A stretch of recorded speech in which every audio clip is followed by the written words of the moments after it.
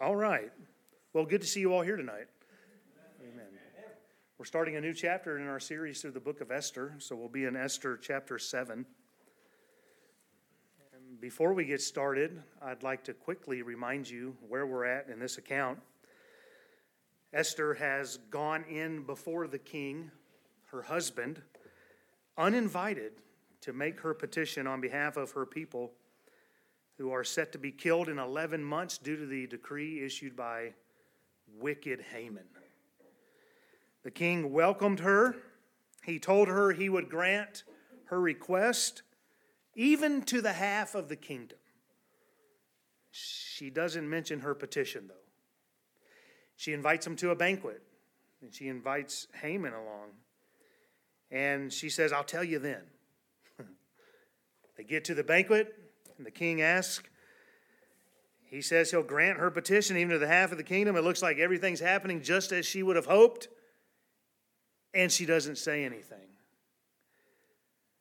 But instead of telling Ahasuerus, she says, "Come to a banquet tomorrow, and I'll tell you then." And so it seems like she was getting a little scared there. We don't know. It seems like she had a lack of faith, perhaps, a lack of courage. She seemed very courageous before. If I perish, I perish.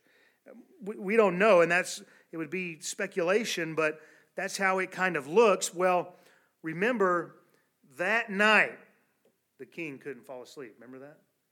And Haman, he went home from the banquet. He's all happy. And he was in the exclusive club of Ahasuerus and Esther at this banquet, and he's all excited. And then on the way home, he sees Mordecai not bowing before him. And so he pouts to his wife and his friends, and he says all of this, all of his power, all of his wealth, all of his family even, because he was bragging about his children. He says, "All of this availeth me nothing so long as I see Mordecai in the king's gate." Well, he is told by his wife, very sweet lady, and even his friends agreed, build a gallows 75 feet high and have Mordecai killed on the gallows. So Haman's excited about that. He's up that night. He's overseeing this construction, no doubt. He wants to be the first one in the office the next morning to talk to the king about killing Mordecai. And then the king couldn't sleep, as I was mentioning, and out of all that he could have had brought before him to help him go to sleep, he has a book brought in. And out of all the books that he has brought in, he has the record of the chronicles of their kings. And out of all the places they could have read in that book, they read of the account where Mordecai saved the king's life, but was not rewarded for it. Now the king, he wants to honor Mordecai. See how God is at work here? It's just amazing. Through the night, God is at work. It seemed hopeless. Haman seems like he's going to get victory, but God was at work behind the scenes. And of course, Esther, Mordecai, Haman, they have no idea what's taking place. And now the king wants to honor Mordecai. He asks, "Who's in the court?" Well, it's Haman. He was the first one in that morning. And so he calls Haman in and he says, "What should be done to the man that the king wants to honor?" And of course, Haman thinks it's him. Amen. I mean, after all, he was invited to the exclusive banquet. And we talked about how it's interesting that she even invited Haman to begin with, but how that's working to her advantage now because Haman's all puffed up and, well, the king wants to honor me. I tell you what you should do, king. You should, whoever the man is, whoever he may be, you ought to bring your royal apparel, your crown, put it upon him, and you ought to put him on your horse and parade him through the city. And you should have your most noble prince go before him and mention how this is what will be done to the man that the king delighteth in and wants to honor. This is my version, by the way, okay? I'm not quoting scripture here. And what a sight it must have been to watch Haman's reaction when the king says, "That's a great idea. Go and do that right away for Mordecai." I mean, can you imagine? And what's great is, it actually tells us that it was Haman who had to prepare Mordecai to be paraded about. He's the one that had to adorn him. Isn't that great? And he's the one that had to parade him around and all that stuff and sing Mordecai's praises. Well, Haman, of course, he goes home ashamed. And his lovely wife, who you would think would console him, sorry, honey, that you had a bad day. It's going to get worse. And so he's not comforted in the least.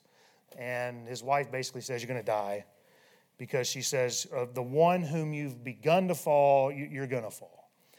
And before Haman can process any of what's being told to him by his wife and his wise men, the king's chamberlains come rushing in, and they tell Haman, we got to go. You got to get to the banquet. And so he doesn't have time to make a plan. He doesn't have time to really think about what's been said. He doesn't have time to do anything. He's just taken right away to the banquet. And I would imagine that whatever might have impacted his heart at that time, being told that, he probably feels like, no, I'm good. I'm still in the king's favor. I've really got nothing to worry about here. And so he gets rushed off to that banquet. And I think his pride is continuing to blind him.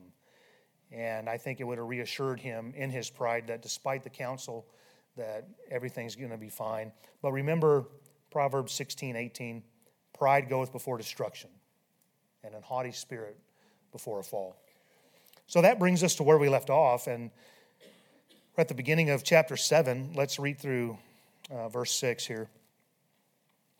So the king and Haman came to the banquet with Esther the queen. And the king said again unto Esther on the second day at the banquet of wine, what is thy petition, Queen Esther? And it shall be granted thee. And what is thy request? And it shall be performed to the half of the kingdom. Esther the queen answered and said, if I have found favor in thy sight, O king, and if it please the king, let my life be given me at my petition, and my people at my request. For we are sold, I and my people, to be destroyed, to be slain, and to perish. But if we had been sold for bondmen and bondwomen, I had held my tongue, although the enemy could not countervail the king's damage. Then the king Ahasuerus answered and said unto Esther the queen, who is he and where is he that durst presume in his heart to do so?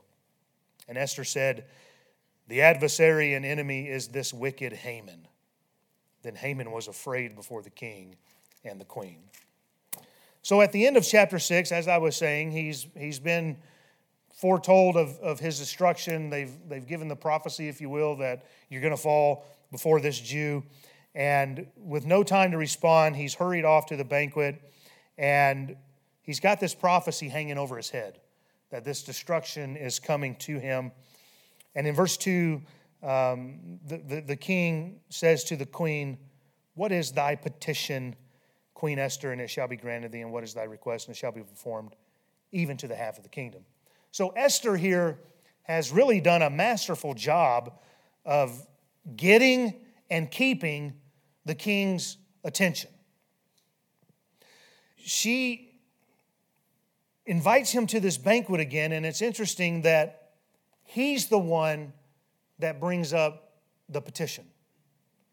She didn't have to say, remember why I called you here? I mean, she's got his attention, and he brings it up. And he asks her, and he's asking now for a third time. And he's anxiously awaiting what is it that she wants to talk about. So I think the king is amused, I don't know if that's the right word, but I think he's amused with how Esther has gone about this. Somehow it's keeping his attention. And he brings this up, but I don't think Ahasuerus is the kind of man who's going to continue to be amused. You know what I'm saying? I think eventually this is going to wear thin. He's going to say, okay, tell me. I need to know. And so I think that's going to end pretty soon. Of course, we don't get to that point. But he wants an answer. And on this day, after God has orchestrated all that he has behind the scenes, the queen, she doesn't hesitate any longer. And when the king asks, she says in verse 3, if I have found favor in thy sight, O king, And if it please the king, let my life be given me at my petition and my people at my request. And so I'd like to piggyback on my Sunday morning message where Noah found grace in the eyes of the Lord. The Hebrew word for grace is the same for favor here as it is over in Genesis. And Esther says, if I have found favor in thy sight. And remember, we talked about Noah, he found grace in the eyes of the Lord. There's a similarity here between Genesis 6:8. And remember that I mentioned Noah had found grace because he was seeking for it. He had sought for God's grace. Well, Esther, she's finding favor with the king because she sought for it. Right? We see the effort she put forth. She got all dolled up, right? She cooked him a meal. Oh, come on. You know, didn't just say, well, there's tuna in the fridge if you want it. I mean, she's got it together here. She's putting forth the effort. She is seeking for this man's favor. Now, this is also a figure of speech that if I have found favor in thy sight, that it's encompassing a period of time. You understand what I'm trying to say? If I have found favor in your sight because of how I have lived as your wife, if I have been pleasing to you over the last 4 years, if I have been pleasing in your sight as your wife, if I have behaved wisely, if I have been a good queen, if I have found favor in thy sight, the angel Gabriel said to the Virgin Mary, fear not, Mary, for thou hast found favor with God. Mary was chosen to bring our Savior into the world because she had a life that was pleasing to God. If I have found favor in thy sight, O King, if you can look over my life as your wife, if you can see that I have lived right, if I found favor in your sight. Mary found favor in the eyes of God. And it wasn't just that there was one moment in time, but that it was a life that had been lived pleasing to our God. And we know if we're in Christ, we are favored by God as far as our eternal standing goes. Nothing changes that. Amen. Once you're in Christ, you're in Christ. You are sealed by the Holy Spirit. And that seal cannot be broken by anybody but God upon arrival, because the Holy Spirit is the earnest of our inheritance. And so we know that our eternal standing we're good. Proverbs 8:35, for whosoever findeth me findeth life and shall obtain favor of the Lord. But while we live on this earth and we go about our day-to-day life and weeks pass, months pass, years begin to pass, if we want to be favored with God's blessings, we must live a life that is pleasing to God. Jesus said in John 8:29, he that sent me is with me. The Father hath not left me alone. Why? Jesus went on to say, for I do always those things that please him. We read of Joseph and how he was favored. He's down in the jail, and he found favor in the sight of the keeper of the prison, the Bible says. Stephen mentions over in Acts chapter 7 how Joseph found favor and wisdom in the sight of Pharaoh. Why did Joseph find favor? It was because he lived a life that was pleasing to God. And they recognized that, although the pagans wouldn't put it in those terms. We read in Daniel 1:9, now God had brought Daniel into favor and tender love with the prince of the eunuchs. That was early on when they were wanting to feed him the king's meat, and he says, I can't. Can you just feed me pulse? Why did Daniel find favor? Because he had lived a life pleasing to God. Is everybody with me? Psalm 5:12. For thou, Lord, will bless the righteous. With favor wilt thou compass him as with a shield. The righteous have favor. You catch that? Listen to the wisdom of the Proverbs. Proverbs 11:27. He that diligently seeketh good procureth favor, but he that seeketh mischief, it shall come to him. Proverbs 12:2. A good man obtaineth favor of the Lord, but a man of wicked devices he will condemn. Proverbs 14:9. Fools make mock at sin, but among the righteous there is favor. God's saving grace will never be removed from those who have placed their faith in Christ for salvation.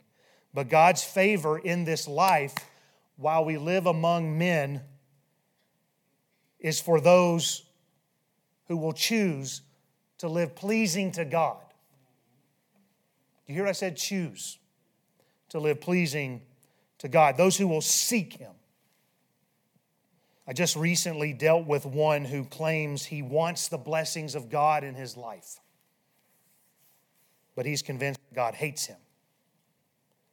And it's someone who claims to have called upon God for salvation, but then as the conversation unfolds, you find out they are never in God's Word. Not faithful to the house of God. And then you find out he's out there messing around with the occult.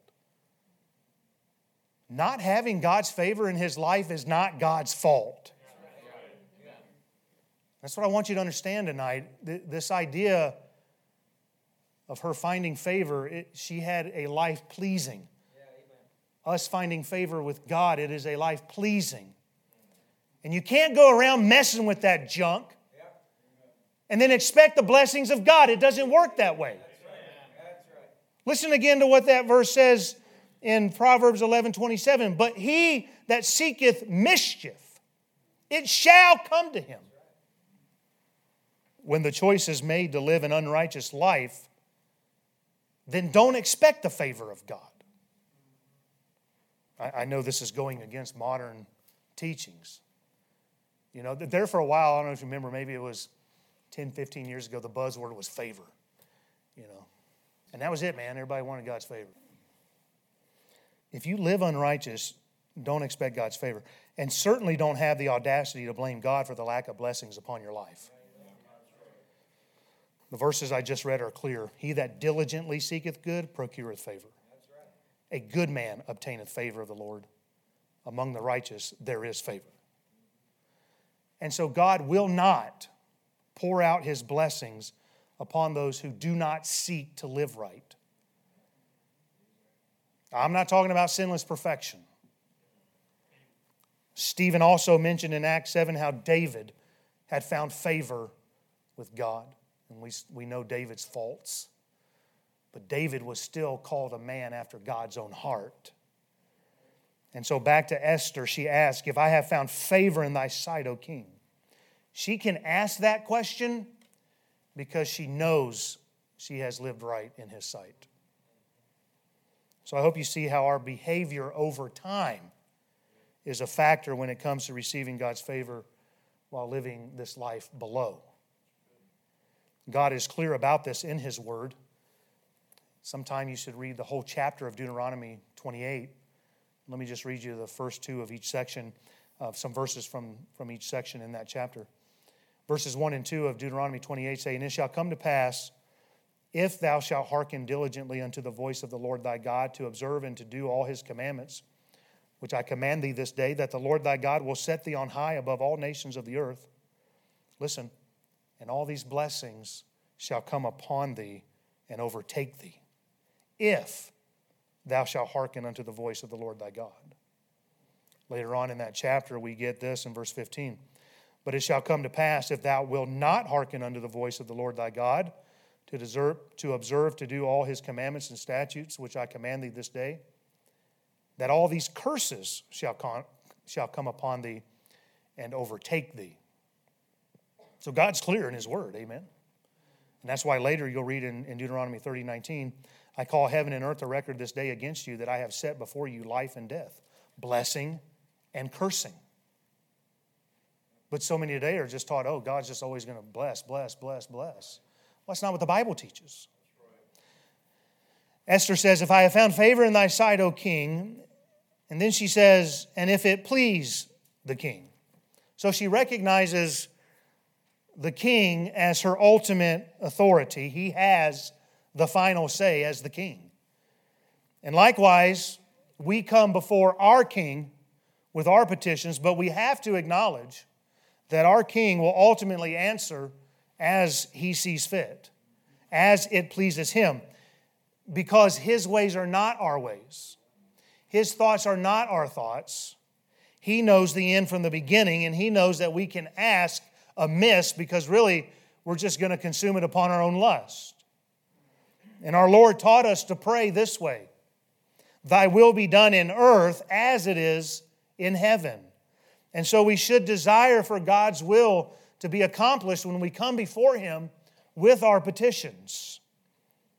He doesn't see as we see. Amen? He knows. We don't know. And obviously, I think you're still right to pray, Lord, this is our request. But Lord, thy will be done on earth as it is in heaven. Now, I'm just making application from our text here. We know Ahasuerus was a wicked man. He by no means represents God. So don't think I'm saying otherwise. So these are just applications. Now, what do you suppose the king is expecting Esther to ask for? I would think he would expect something that most people would ask for. Maybe some wealth. Maybe do a favor for somebody and give them a position, right? I mean, he's the king. And maybe he's thinking something like that. I'm sure he received many requests that cost him, right? The rich have many friends. That's what the Bible says. In fact, it says that in Proverbs 14:20. Proverbs 19:6 says, many will entreat the favor of the prince, and every man is a friend to him that giveth gifts. But she doesn't seek anything after that manner. Rather, she says, let my life be given me at my petition. She's asking for her life to be spared from the clutches of a wicked man. And Haman is a type of Satan. And I hope you see this parallel here in our call for salvation. We go before our king and we ask that we be spared, spiritually speaking. That God would save us from our sins and that he would spare us from his wrath in the lake of fire for all eternity. And that we might be delivered from the clutches of Satan. Amen. We don't view God, listen to me tonight, we do not view God as ruling upon his throne just to grant us our requests that we might have this great life. No. God may give you a great life. He's not ruling to give you honor. He may give you honor. But we understand that we need a deliverer because we stand condemned apart from Christ. I think of the thief on the cross who died next to our Lord. He did not seek for earthly deliverance in his prayer, but he prayed, Lord, remember me when thou comest into thy kingdom. What did the other pray? If you be the Christ, then get us down too. But the thief, who we know went to paradise because Jesus said he would, he just said, Lord, remember me when thou comest into thy kingdom. And of course, any who come to Christ by faith will find favor of our King because he delights in the salvation of sinners. That's always pleasing to God. It was for this reason he bled and died. He will never turn away anyone who genuinely seeks after him. Next, in verse 3, Esther continues by interceding for the deliverance of her countrymen, that they might not share in the same fate. And I believe this should be our heart for our own people as well. Romans 10:1, brethren, my heart's desire and prayer to God for Israel is that they might be saved. That was the Apostle Paul's heart. And so when's the last time you interceded for someone who needed to be saved? That you went before our King and you asked the petition that they be spared. And I'm talking about a fervent prayer. And you crying out to God on the behalf of somebody else. But how selfish our prayers are. Listen, there's no shortage of lost people today. You say, well, all my family members are saved and all my friends are saved. Find somebody that's lost. It's not that hard. You probably have a family member, a classmate, a coworker, a friend that needs Christ. But are you crying out to God for them? We should have the kind of heart Esther has for her people. We should have the kind of heart that Moses had for his people. We should have the kind of heart that the Apostle Paul had for his people. Romans 9, verses 2 and 3, Paul said that I have great heaviness and continual sorrow in my heart, for I could wish that myself were accursed from Christ for my brethren, my kinsmen, according to the flesh. Can you hear his heart? Exodus 32:32, Moses says, yet now if thou wilt forgive their sin, and if not, blot me, I pray thee, out of thy book which thou hast written. Man, that puts our prayer life to shame, I think. I mean, desiring for God to save sinners. Now, of course, what Paul and Moses are speaking of can't happen. Paul could not be cursed. He's already been saved. That's why Paul said, I could wish. I could wish. But I can't. Moses was saved and couldn't be unsaved, which is why God would respond to Moses after he said what he said. After he said what he said. That's why God would respond to Moses. Whosoever hath sinned against me, him will I blot out of my book. God says, look, I'm dealing with the sinner. And I can't deal with you that way because you're part of the redeemed. But we do see their heart for their own people who needed to be delivered by having a saving faith in Christ. And this caused them to cry out to God and to intercede on behalf of those who needed help. And we see more of Esther's heart, or we'll see more of Esther's heart when we get to chapter 8. And she's constantly interceding for her people. She's crying out to God for others to be delivered. And she continues in verse 4, for we are sold, I and my people, to be destroyed, to be slain, and to perish. And I want you to understand, that is our condition as a child of the devil. If you're outside of Christ, that's how you stand. You are sold to be destroyed, to be slain, and to perish. And that's why we need deliverance. Satan does not care for his own. Not in the slightest. He wants to destroy people to satisfy his pride and somehow get some revenge against God. Apart from Christ, we are sold to be destroyed. Paul mentioned how he was carnal, sold under sin in Romans 7. And he goes on to explain how the law of sin in the believer's life is against the law of God. And therefore, we need a deliverer. And listen, and those of us in Christ, we need to die daily. Back to the situation I was dealing with recently, a demon, through the use of a Ouija board, offered this man help. You hear what I'm saying? But it only left him battered and nearly dead. And I still don't know what the end will be. And you need to pray for that one without giving the name.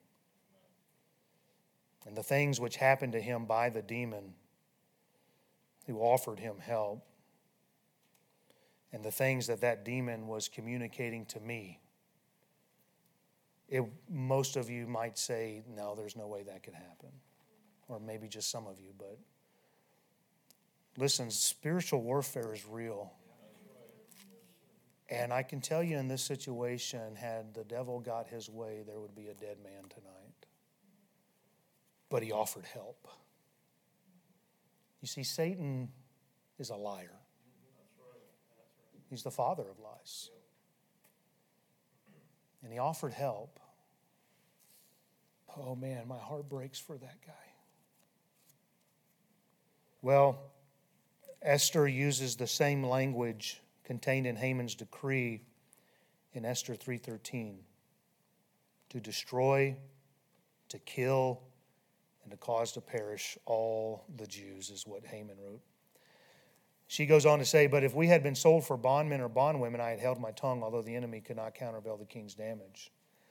So she's saying, look, I would have just kept my mouth shut if we were just going to be enslaved. If this was just a matter of servitude, then I wouldn't be coming before you. And then she adds, though the enemy could not countervail the king's damage. And that's just a way of her saying, if we're enslaved or if we're killed, it's the king's not going to make up all the tribute he's going to lose. Because the Jews, while in exile, were an industrious people. And they provided tribute as citizens of Persia. And so she's saying, look, if you let this happen, you're going to lose all that. And whether the king cared or not, I don't know, but look, whatever Haman offered to pay, because remember, he said, I'll give, 10,000 talents of silver or something like that? She says, whatever he would want to pay, it's not going to countervail? It's not going to countervail the king's damage. He's going to lose. King, you're going to lose because of this, of what's about to take place. And though it doesn't expressly say in our text here, what Esther is doing is she has now identified herself as a Jewess. Because Haman's decree is against the Jews. And now she's identifying herself. She says, my people. Which, if you'll remember, that's also a way of saying, this is the God I'm supposed to be serving. So it's not only identifying herself nationally, but it's identifying herself religiously by saying, my people. And so she's coming clean now about who she really is. And as far as we know from the text, the king has never had that knowledge. Maybe he did, but it doesn't say. And of course, we know Mordecai told her to keep it a secret.